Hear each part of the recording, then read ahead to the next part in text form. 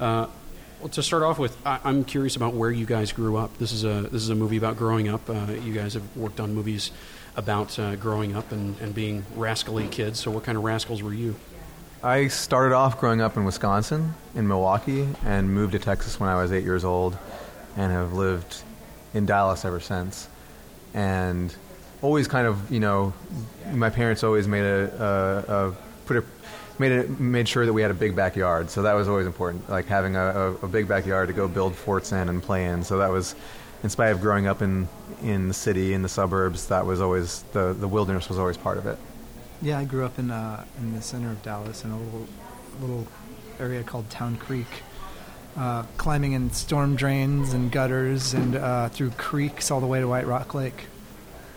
Getting stuck in the mud is a good way to grow up, covered Indeed. in burrs and everything. It's true. So you both discovered the original Peach Dragon as kids. Did you both wear out tapes of this thing? Was it that big of a deal to each of you? I certainly did.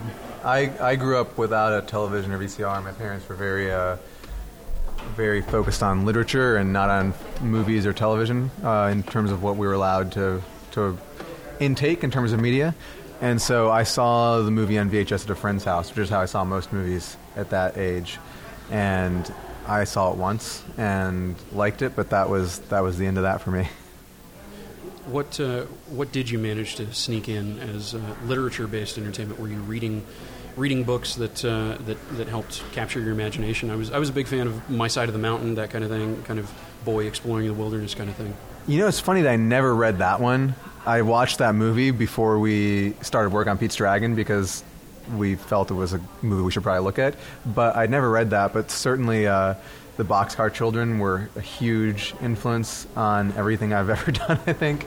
Anything involving kids surviving the wild, whether it was something as classic as Swiss Family Robinson or Julia of the Wolves. I mean, the Boxcar Children really was sort of like the end-all be-all for me. But if there were kids surviving on their own without adults, preferably building some sort of fort, I was all over it. Calvin and Hobbes was another one. That was a huge part of my upbringing, and every adventure he went on, everything that he did in those comic strips, I would try to replicate, including running away from home to Alaska. Anything that you snuck that got in and corrupted your brain? I didn't have to sneak anything. My parents were grossly inappropriate in taking me to see everything from RoboCop to Pet Sematary. But my favorite things were definitely Calvin and Hobbes. Sorry, I'll try to get a little closer. This is my job. I just, that's why I brought these things. So sneaking wasn't really a thing for me, but I definitely, Calvin and Hobbes was the big one for me. I would sneak away and I would just disappear for an afternoon reading those comics. As big Calvin and Hobbes fans, both of you, do you have a particular strip, a particular collection that leaps out at your mind, one that you broke the binding of, Revenge of the Babysat? Any of the ones where it wouldn't look like the traditional Calvin and Hobbes strip at first, and then you realized it was just in his imagination. Like whether they were playing Doctor or it was just he was God creating the universe. Those were always ones that stuck out to me. I think Yukon Ho was definitely the biggest one for me in terms of the collections, and that whole adventure is something that has had a lasting impact on my life. I think in that strip, Hobbes packs marshmallow sandwiches for them to eat, and that was something I paid homage to in St. Nick when I had the little girl make a giant marshmallow sandwich. And I certainly made many of those myself growing up, particularly when I want to go have an outdoor adventure. I'd make sure to pack one. It was definitely that was definitely a big one. Scientific Progress Goes Boink was another one that I loved. I loved the idea of making things out of cardboard boxes, and that was all about using a cardboard box to push scientific limits to the furthest boundaries you possibly could. So that was exciting to me. Pretty much any. I loved all of them, but those were the two that I remember the most and think back on the most, and that definitely had a big impact on me. Playing outside, having a big backyard or wilderness to play with is something that I don't think a lot of kids get that much of these days. How else did you act out your imagination? Were you drawing? Were you writing things? Were you creating fantasy worlds? That kind of thing? Yeah, all of the above. I definitely spent a lot of time playing with my Star Wars action figures. I wasn't allowed to have G.I. Joes because my parents were anti-gun, so I didn't have any GI Joes or. But the laser guns and laser swords, those are fine. Those are fine, just as long as they didn't have bullets. Choking people with a thought, totally fine. Totally fine, yeah. And now, looking back, I'd rather expose kids to death by the dark side of the Force than by a bullet. So it's a little bit more, it's less realistic. Which is a thankful thing these days. But I drew a lot. I drew comic books. I spent a lot of time just creating things, building castles out of cardboard boxes in the basement. I definitely started, once I realized how movies were made, which I was about 7 years old, I started writing scripts, and I would build props and make sets and do all sorts of things, even though I didn't actually own a camcorder, so I could never actually make the movies that I was planning, but I'd do everything else I possibly could. And any way that I could expend my imagination, I would. So whether that was just playing Willow in the backyard with my brothers and humming the soundtrack along with us to make our sword fights more exciting, or creating giant dioramas with my Star Wars figures, or writing screenplays for Indiana Jones ripoffs that I was too young to realize I was ripping off so thoroughly. It was all fair game. I was doing all of it. How about you, Toby?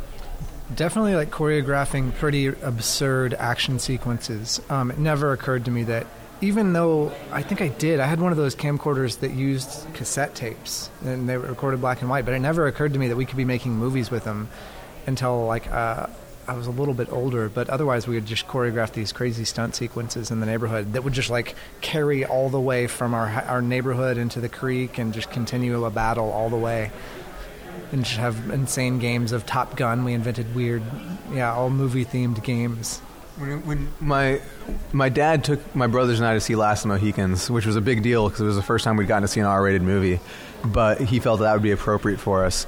And for years afterwards, we would go just play Last of the Mohicans, and our version of playing that was just to go find a big hill in the woods and run down it, yelping like Native Americans all the way down. And we get to the bottom of the hill and be like, okay, that was fun, let's go do it again. And we just do that all day long. It would always be the same hill, and we just run down it all the time, like endlessly. And we got such a rush out of doing it, and it wasn't really a game. It was just us running down a hill yelling, but that was our way of playing Last of the Mohicans.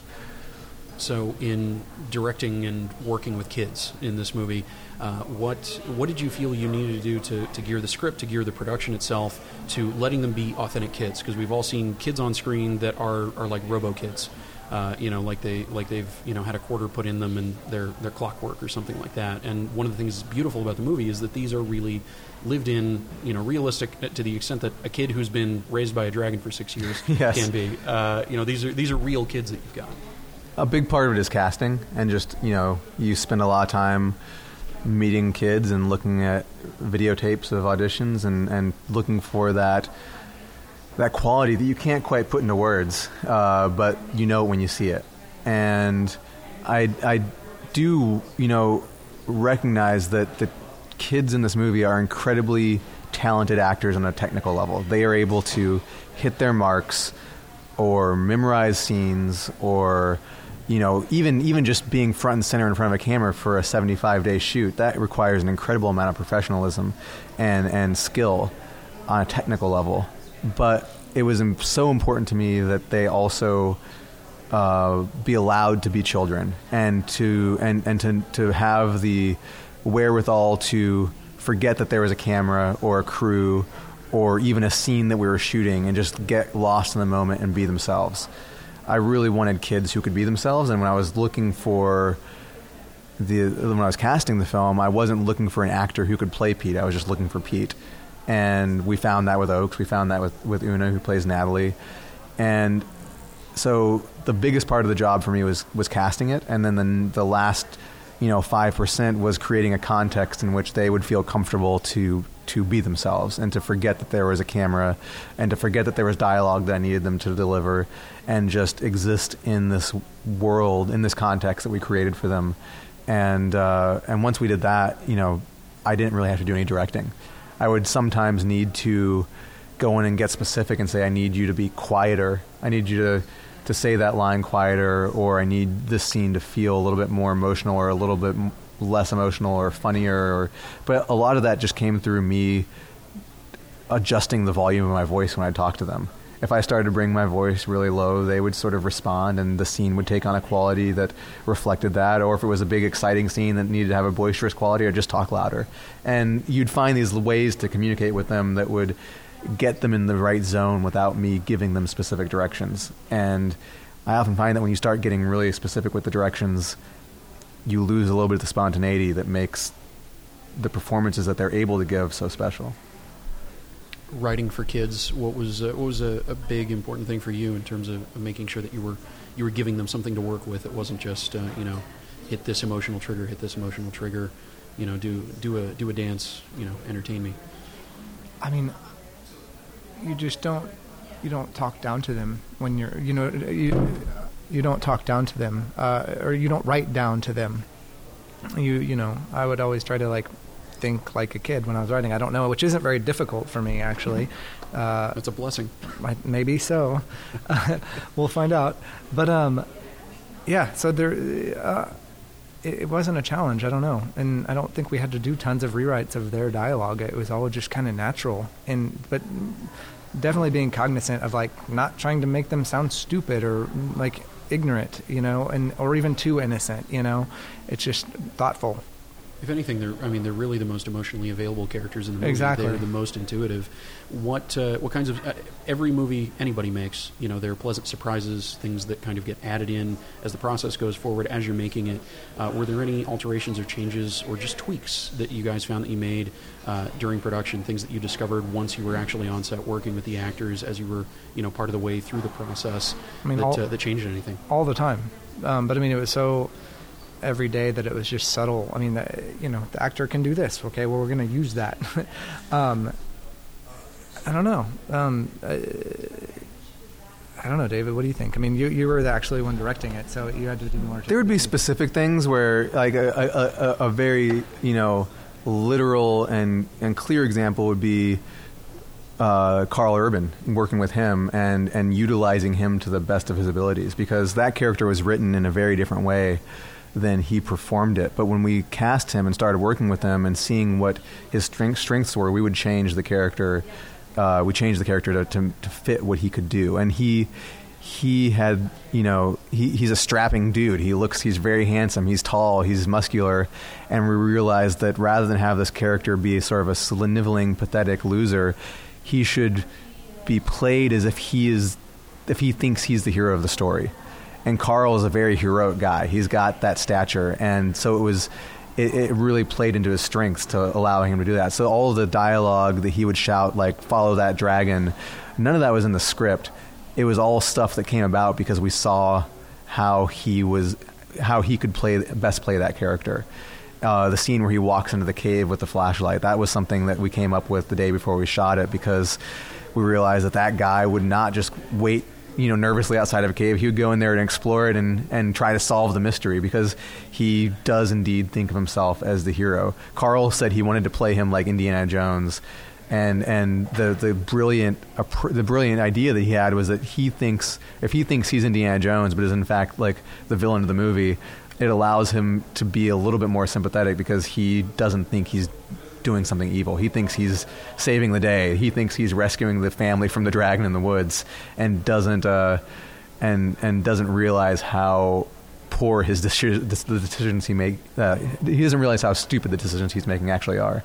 Yeah, he comes off like the high school quarterback who's finally going to reclaim his glory of peaking in high school, and he's going to be the great hero that's going to slay the dragon. That's literally how we described it to him. I was like, dude, you were playing the guy who was the alpha male in high school and hasn't realized that the entire world has left you behind. Now you're fixing air conditioning units or something. Exactly. You're working for your younger brother's logging company. So the titular star of the movie, your dragon, is all CG, beautifully composed by the people at Weta. Was there any consideration given to doing any sort of mixed practical and digital effect work with it, or was it, well, we've just got to pick one and go that way? I absolutely pushed for a practical version of Elliot at first. And I felt that if Jurassic Park could have had that perfect marriage of animatronic and CG visual effects, then why couldn't we do the same thing? And what really sealed the deal on not doing that was the fur, because we consulted with a lot of visual effects companies, and even before Weta was on board, and the consensus was that if you have a character covered in fur, the practical fur and the digital fur will never mesh. They will never look exactly the same, and we would have wound up replacing all of the animatronic versions of Elliot with a fully CG version anyway. Because when you have fur on a character, it responds to things in a different way. When you have a real animal, the fur is going to move in a different way than it would if it was sewn into a big, rubber animatronic. And so in reality, the digital fur can look more realistic than the animatronic version would. And when we started to realize that and see some examples of it, we realized that we'd really just be better off going fully CG. And that was a little sad for me, because I love practical effects. And if I had had my druthers, I might have done this entire movie in stop motion animation, because I just love things like that. But at the same time, I also know that wouldn't be what modern audiences want to see. I think I've got a soft spot for stop motion animation that looks like Rudolph the Red-Nosed Reindeer, or even Nightmare Before Christmas, where it's a little bit rougher. And I think that children of this generation who are going to see movies now at the age of 4, 5, 6, 7, 10, they're so used to what CG looks like that if you see something more handmade or more herky-jerky, that it would feel false to them.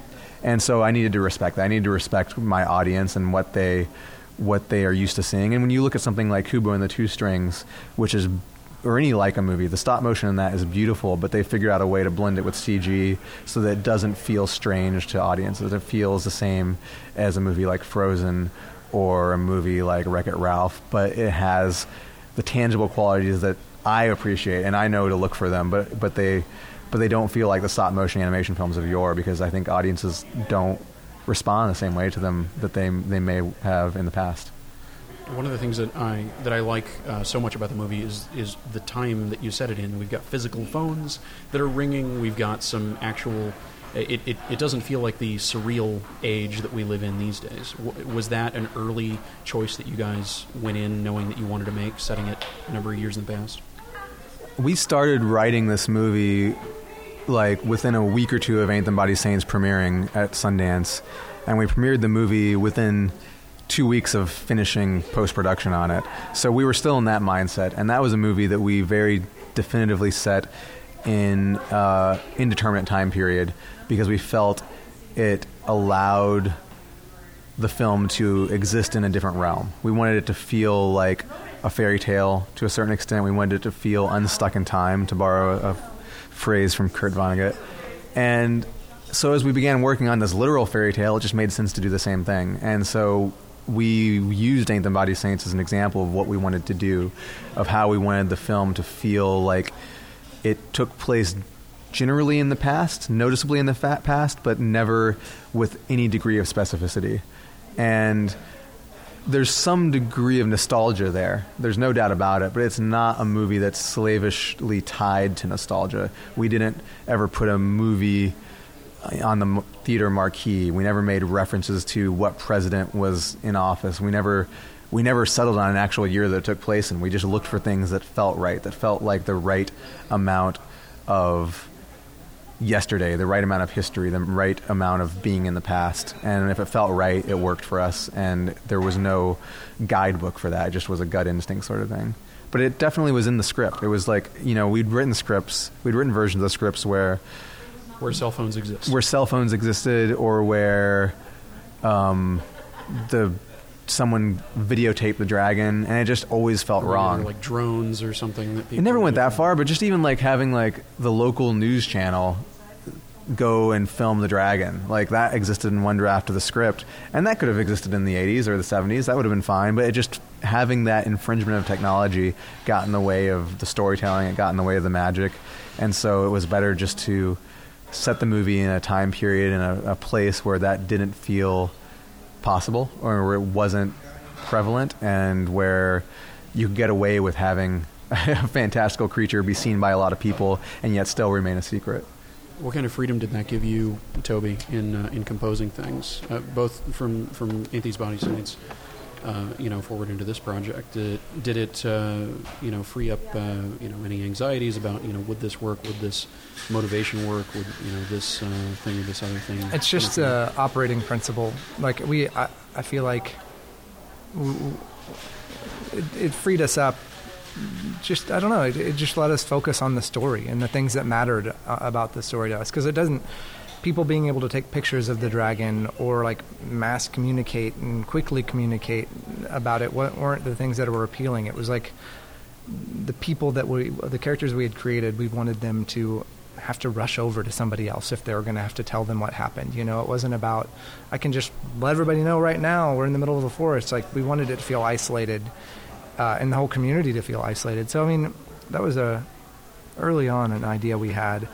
The movie did blow up really big in one version, but it just felt wrong. So it was a pretty, I don't know, these things kind of weed themselves out pretty quickly. Like we can sniff out bad ideas pretty quick, luckily. Well, overall, it has this simple mythic structure and feel to it overall. One of the things that you mentioned Carl Urban, and not thinking of himself as the villain of the piece. I really think of the inciting villain of the piece being Bambi. So I'd love to know, what it is that you guys have against Bambi. Was it a particularly traumatizing movie in your childhood? I mean, it was, of course. Bambi's Revenge. I saw somebody had written. It didn't even occur to me.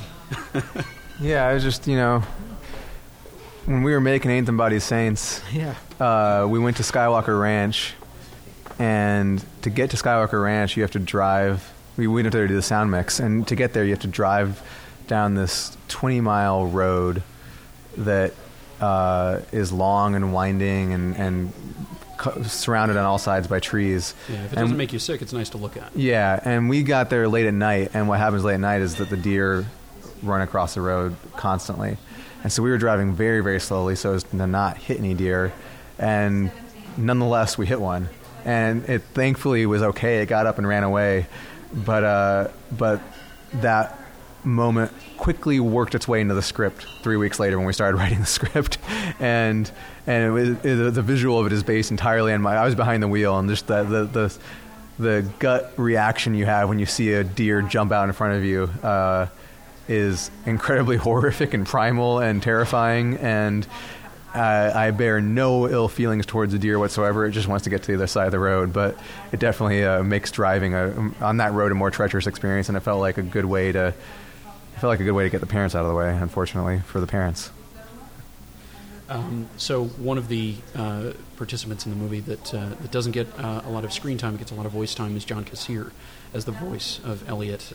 At what point did you decide that you wanted a real legend when it comes to voice performance to do this, rather than just see who casting came up with? Was it something that you were able to target as a priority, or was it something that just kind of came up? It was something that came about after a few months of trying to create a vocabulary for Elliot entirely out of animal noises.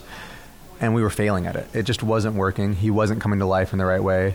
And the reason is that animals, for all of their emotive qualities, don't have the emotional vocabulary that humans do, even in terms of how they growl. Or they growl. A cat will purr at different pitches or add little noises to kind of let you know how it's feeling, but it's not quite as dexterous as what a human can provide. And so we realized that we needed a human being to go in there and imitate an animal, but give it the breadth of emotion that a human would have and that a human would recognize. And so John Kassir got involved because we were doing some ADR for another part, and his name came up on a list of actors who were available to come, do this random bit of ADR that we needed. And I saw his name and freaked out because I was a huge Tales from the Crypt fan as a kid, and I still have the Tales from the Crypt Christmas album cassette tape that he did. And I was like, John Kassir's just sending his resume in to do a line of ADR? That is insane. And then I remembered that he had done the voice of the raccoon in Pocahontas, the Disney Pocahontas, because my mind is full of little bits of trivia like that. And I think you and I are the two people who immediately registered that. and I thought, I bet he does great animal noises. And then it turned out that my editor's mother was friends with him. And so there were all these circles of connection, and we called him up and said, yes, we would like you to do the ADR for this one line of dialogue we need, but also would you be willing to come in and try to put down some noises for Elliot? And so he came in and did some Elliot vocals. And over the next few months, we kept having him come back and do more and more until finally we had a pretty big library of sounds, and we cut them into the movie. My editor, Lisa, did a masterful job of doing that. She really took the reins of creating that performance in terms of how he vocalized himself. And then we brought John in one last time for a day to just go through and fine-tune things and really get specific with certain things that we'd cobbled together already.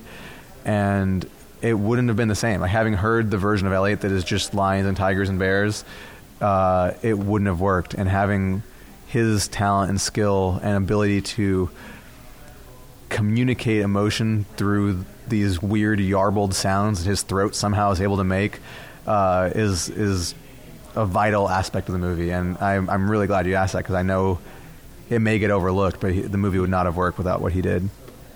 One last thing, as you guys charge forward into Neverland, not asking for specific details or spoilers or anything like that, or even to comment on other people that have tried to tackle this thing. Is there a single element of the Peter Pan story that the two of you individually are most excited about tackling? You mentioned sword fights in the yard and being boys on an adventure, that kind of thing. Is there something that you guys are uniquely relishing going after?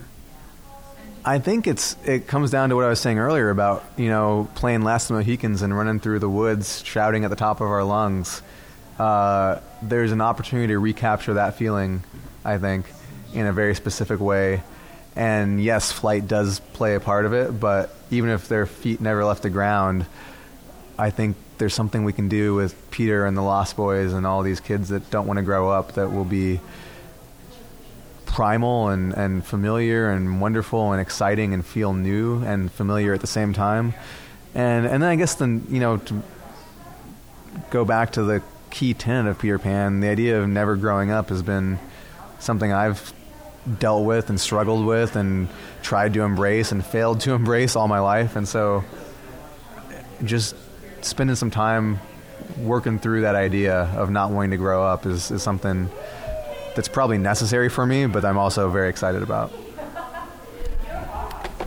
I'm very excited to. I'm digging in a lot in the difference between, or just the psychology of somebody who can't tell the difference between make-believe and reality. And I think, and all the things that David said, and just the struggling with growing up. I mean, mid to late 30s here, and I don't feel it. None of the people that I work with feel it. David doesn't feel it. But the struggling to grow up, there's some things happening in the world and in life that are forcing us to grow up a little bit. So it's really enjoyable to dig into this character.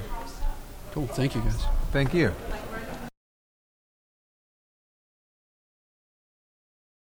Of Peach Dragon, and Toby Hallbrooks, the co-writer of Peach Dragon.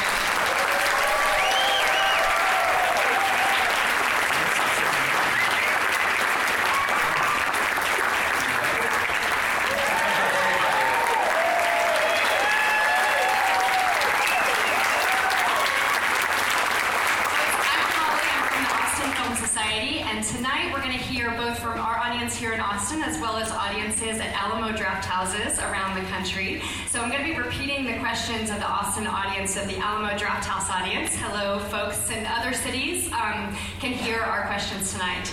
So before we get started, I want to ask a couple of questions of these guys. First of all, can you tell us how the two of you met and came together, and maybe what you loved about the original Peach Dragon? This is a movie that people our age watched when we were children. Can you tell us about watching that film and what inspired you from that first movie to make a remake? We met making movies in Dallas many years ago. About 10. And then we listened to some Spice Girls together. And we liked So much Spice Girls. Lots of Spice Girls. I think a lot of people our age, we're all like 19 or so. We had the original Pete's Dragon on VHS. I didn't because my parents didn't allow me to watch television, and we didn't have a TV or VCR. I think it was the first Disney release on VHS. I went to a friend's house, and they had a VCR, and I watched it there, and I loved it. It was great. I only saw it once or twice when I was that age, but I believe you saw it. A lot. I would play it on repeat at home, and my brother, I'd be like, my mom would say, "What do you want to watch?" And I'd say, "Pete's Dragon." My brother would stand behind her, not again. And so I'd have to make up an excuse to watch another movie because he would threaten me. Because the songs for non-children are sometimes a bit much when you're a child and watching it 15 times in a row. So that was my experience with it. And yeah, we didn't really watch it again.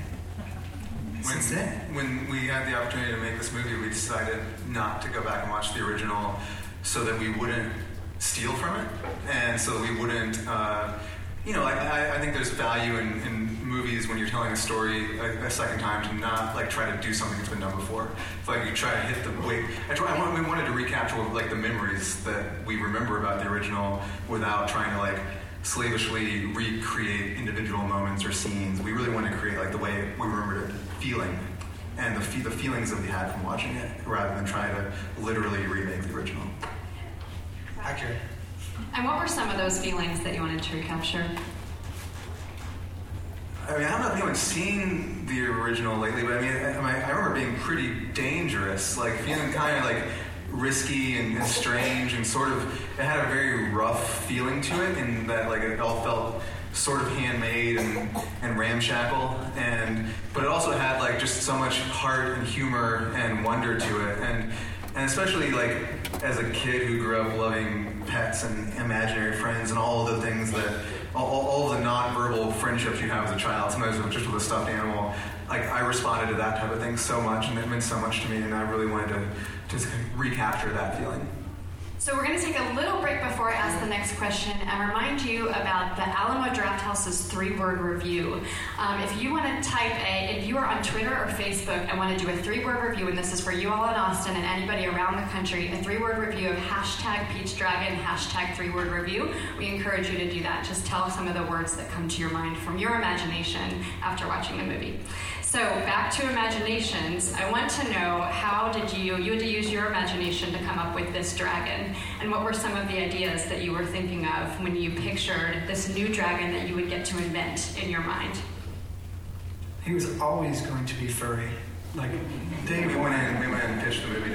Yeah, I mean, we knew we wanted to make something that you could hold on to, and that you would want to hold to cuddle with. But basically, I just like my cats a lot. True. And Toby likes my cats also. Love them. And the only thing missing from our lives with them is that they're not 20 feet tall. You can't sleep on their bellies. So we basically that's really, I wanted to make a dragon that, dragons are awesome. I love all dragons, going back to, Bryce in this movie, and one of the things I got dorked out about was that her dad made Willow, which was a movie I loved as a kid, and the dragon that Ebersisk I thought was so freaking cool. That was probably the first dragon I loved, and then of course Disney's made some great ones themselves with Maleficent and Sleeping Beauty. But the idea of making just a 20-foot tall pet, and not like a pet, like a subservient pet, but like the type of pet that you're best friends with, because when I was a kid, my dog was certainly one of my best friends, if not my literal best friends, since I had no friends that were human, and that was what I wanted to capture with it, and that was everything that went into the creation of him. We were always trying to figure out how to make him a character in the movie who was an emotional creature, a character who could have all the development of all the humans, but at the same time capture everything you love about your pets.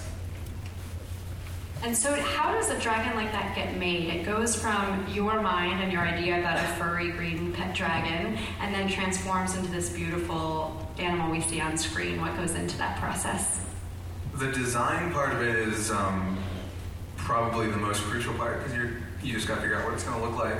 And I'm a pretty bad drawer, but I drew some pictures of what I thought he should look like, gave those to a bunch of concept artists, including my brother, who did a lot of the design work for the movie, and he also illustrated the little book that Pete has that gets lost. And I had a pretty good idea of what I wanted to look like. I knew I wanted his head to be, bigger than, too big for his body, and I wanted his neck to be a certain length and to have, the fur, but also to have the bat wings, because if you don't have those leathery wings, then the creature ceases to be a dragon. And so we had a pretty rough idea of it, and then also just a sense of emotion that he needed to have. So we'd look at animals like elephants or whales that have those really, emotive eyes. And then, so we came up with, what he looked like, and had a bunch of artwork done, drawings and Photoshop renderings of him. And then we gave those to the team at Weta Digital in New Zealand, and they start building him. And they build him, entirely digitally in a computer, but they start with a skeleton, add muscles to it, and they really have to make sure he will function as if he's a real creature. And so they go step by step, putting starting with the skeleton, then putting the muscles in, putting a heart in so you can have a heartbeat, all the little details that actually contribute to him feeling as much as possible like a real living creature. And then adding the fur and figuring out how long the fur is. It's all done, meticulously, but while you're sitting at a desk on a computer, which is a weird thing. And then all the little details like the scars he has or his broken tooth, and you just kind of go through and start adding little things that really bring him to life, the little touches. And probably the hardest thing in that process to do is just figure out how big his eyes were going to be, because you wanted the eyes to show a lot of emotion, have a lot of character, and larger eyes are good at that, but if they get too big, it gets a little too cartoony, but if they're too small, you can't read them. So we went through a lot of trial and error getting the eyes just right. And so it's a little bigger, it's a little more surrealistic or unrealistic than a real animal, but at the same time, just right in that sweet spot where you can still kind of believe that he's real. Something else that brings him to life is his voice. How did you create that? That was it. Apparently, this is all I should mention that Toby played the dragon in 2 scenes. It's true. I was hiding in a very pokey green head. Yeah, we have a... It wasn't meant to be climbed inside of. On set, usually we would have nothing. Sometimes we'd have a big green head that was roughly the right size so that, if the actors needed to touch it or interact with it. And at one point, I don't even know why we made you get in, but you had to climb inside of it. So that I think just to make everybody laugh. Yeah. But that whole scene where Pete's sitting it was awesome. Yeah. Looking at the stars, that Toby's playing the dragon in that scene. Where was I going? Oh, the noises. Has anyone seen Tales from the Crypt? And I hope if you have, you're adults and not kids. So the John Kassir, the guy who did the voice of the Crypt Keeper, did the voice of Elliot. And mixed in with that are the sounds of lots of different animals. So there's a bear, there's a lion, there's tigers, there's a horse in there at some point. There's a lot of different sounds, but we found that if you just used animal sounds, he didn't have enough character, enough emotion, so we needed to get a human. And I'm just a big Tales from the Crypt fan and knew that John did animal noises, or could do really good animal noises, and so he came in for a couple days and we went through the whole movie, and he just, it's kind of weird to watch him work because these sounds that are coming out of his mouth don't make sense for a human to make, but he can do it, and it's pretty exceptional. So I think it would be challenging for your 2 amazing young actors, Una Lawrence, who plays the young girl, and Oak Spegley, who plays Pete, to act with a dragon that they hadn't seen before. Was that a challenge, and what kind of other challenges did those 2 children have?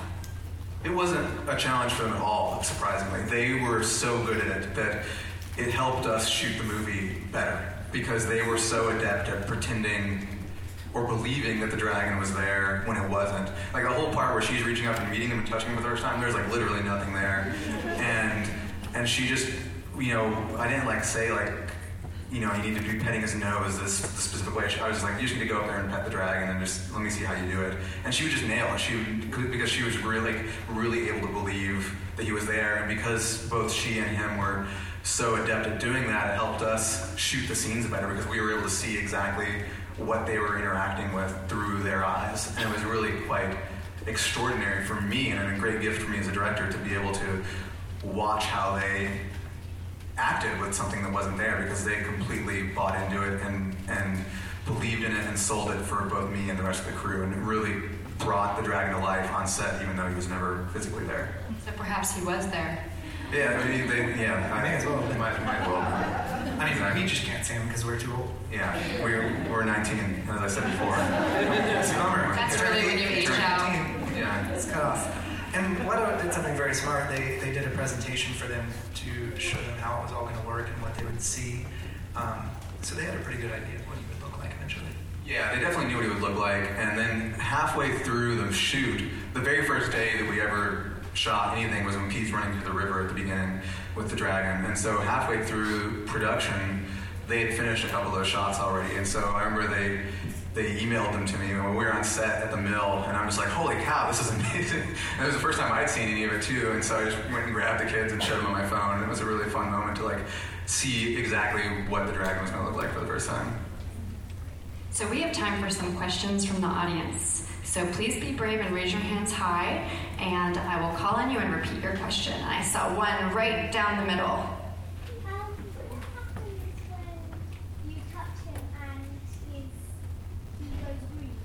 So what's happening to the dragon when you touch him and he changes color? We wanted to show that he feels comfortable with certain people and that he feels like he belongs with certain people. And since his fur can change color and he can turn invisible and things like that, we felt that if someone that he responds to touches him and he just lights up a little bit and turns a little more, a little brighter shade of green, that just would show that he trusts that person or feels comfortable with them or that person's okay. And so it happens twice, once with Pete at the beginning and then once when Grace touches them. And that was just a way for us to show that these are people that he trusts and that aren't going to hurt him. There was one right over there, yes.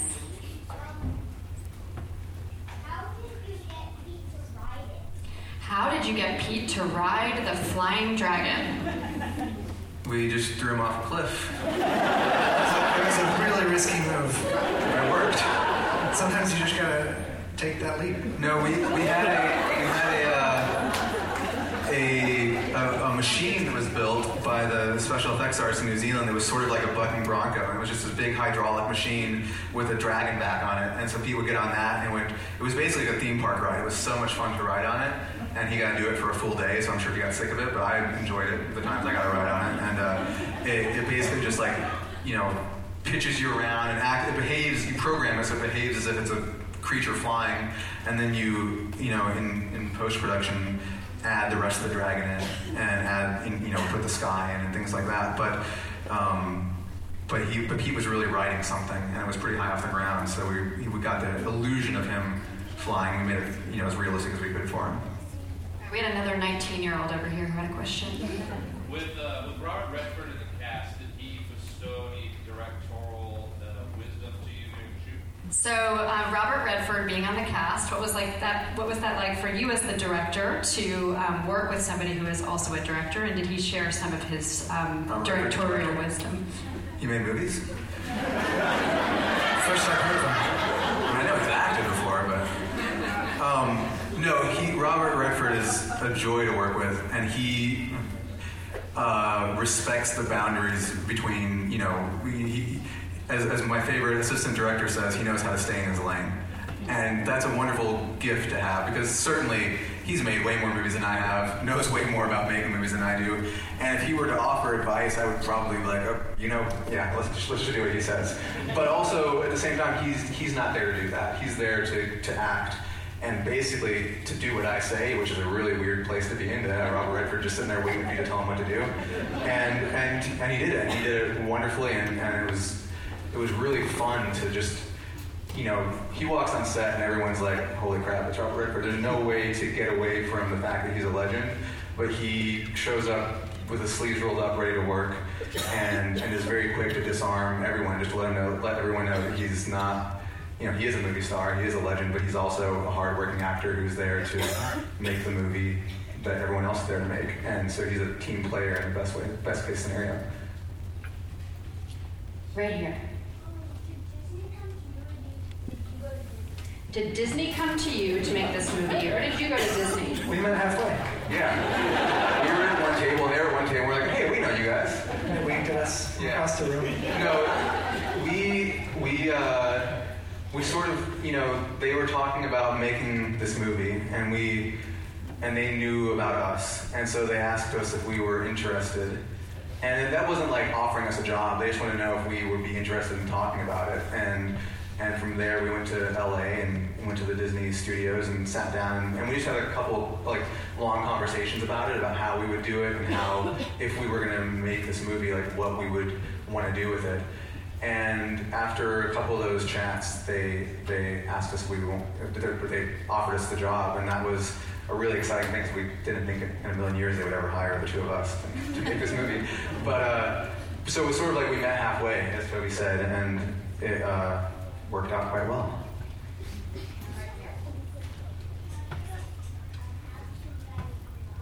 How did the dragon fly? So this was a little bit about what we were talking about with the computers that helped to make the dragon, but we can talk about making it fly, and magic. Yeah, it's a little bit of magic.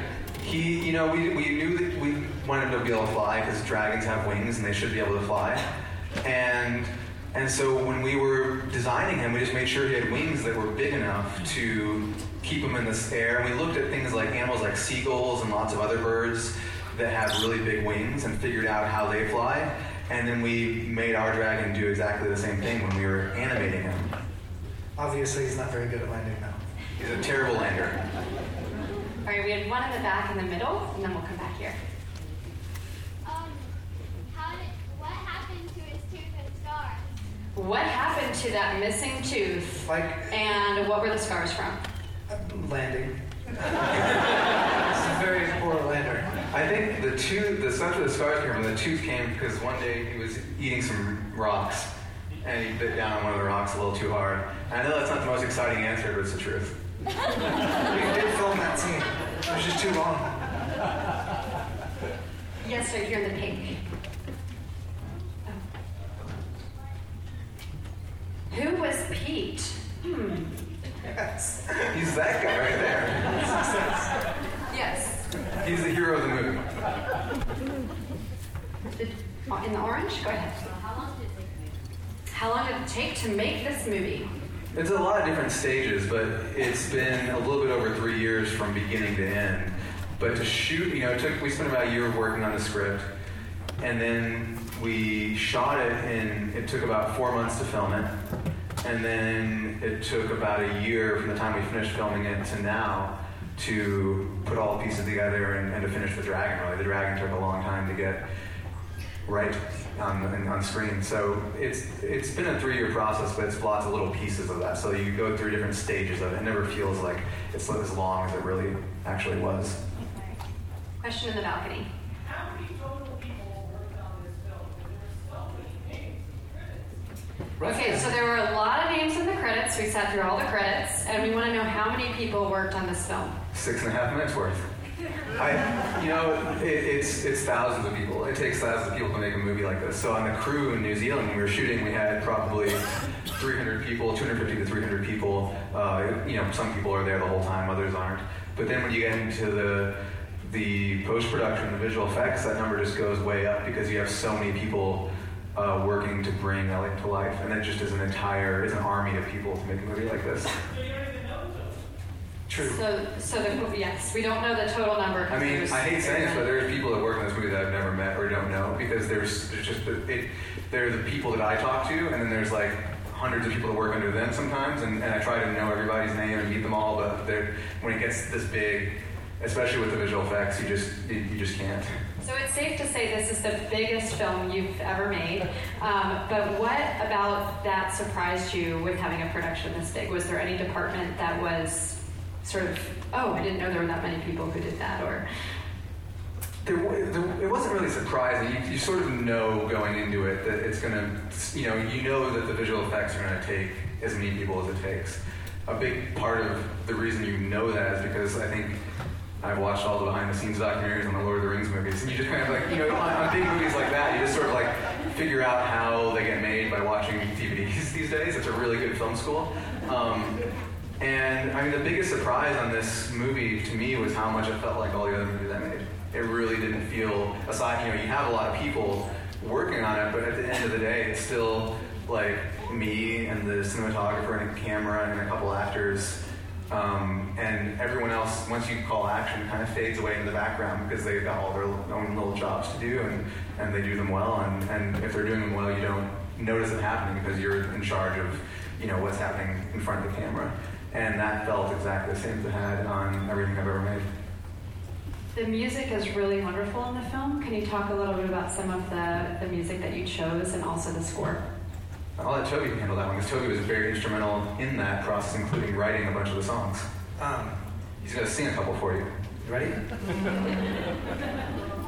Yeah, thank you. There was somebody said no. David had an idea to like tie the world together with that folk song at the beginning, the one that opened the movie and also was in the credits. And we knew who we wanted to write the song. This gentleman named Will Oldham, who plays under the moniker Bonnie Prince Billy. We were like 2 weeks out from production, and they're like, if you want that to happen, you've got to write it yourself. And that makes total sense. So we did, we wrote it. And just real quick, I think we did the demo in my car outside of the studio. And luckily everybody enjoyed that tune, and it kind of set the tone for the rest of the music, I think. Yeah, it really did. Like when people heard that, they were like, oh, that's what this movie should sound like. And thank you, Anel. And yeah, Anel, who was a costumer, and Toby's fiance sang it. And anyway, the demo, sorry. Oh, yeah. Anyway, so then I asked Will Oldham if he would sing it, and he said yes, and we really lucked out. Yeah, he rewrote a little bit of it too and made it his own. It was really beautiful. And then from there, we ended up, Toby wrote another song, the one that's when Pete's running through the town. He wrote that with our friend Andrew, and that was performed by the Lumineers, and then St. Vincent does another song in the movie, and we just really kind of found artists that we liked and had the right sound for the movie and the right feel for the movie, and basically it's just a bunch of our favorite musicians. It's totally true. Yeah. We have time for a couple more questions. I saw one right here, and then we'll come back here. That was part of my question. Is that the book? You said your brother illustrated it. Is that book going to be out? The question is about the children's book, and is the book a real book? It is now. Another one of David's brilliant ideas, just these little artifacts, like the song's an artifact that kind of goes through the movie and ties it all together. The book also ties the movie together and kind of represents Pete's journey. And Disney published the book. Yeah, it's out. You can get it. I think it's at Barnes & Noble, or anywhere books are sold. Right here. Okay, how early, David, did you start making movies? When did you know you wanted to be a filmmaker? When I was 7, and I haven't matured since then. I made this movie for me as a 7-year-old, because I was like, what would I have loved when I was 7 when I decided I wanted to make movies? And this is entirely geared towards what I would have loved back then. And that was when I decided I wanted to do it. I remember I was at a friend's house in their backyard, and I was like, do you think you're ever going to make a movie? And he's like, I don't know. I was like, I think I will. And then from that point forward, that's all I've ever wanted to do.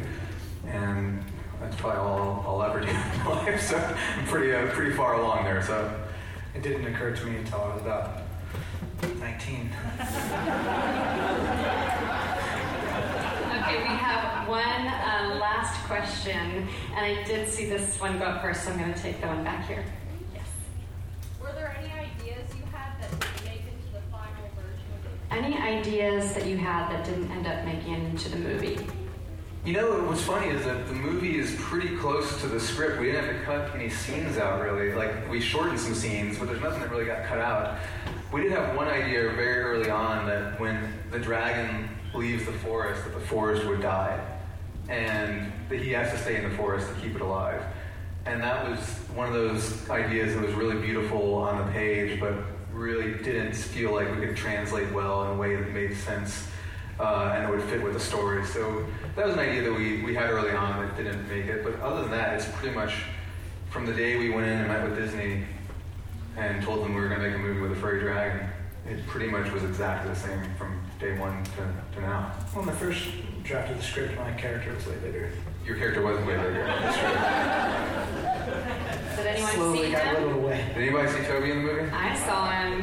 Who knows who Toby was in the movie? The unfortunate ambulance patient. The unfortunate ambulance patient. That's correct.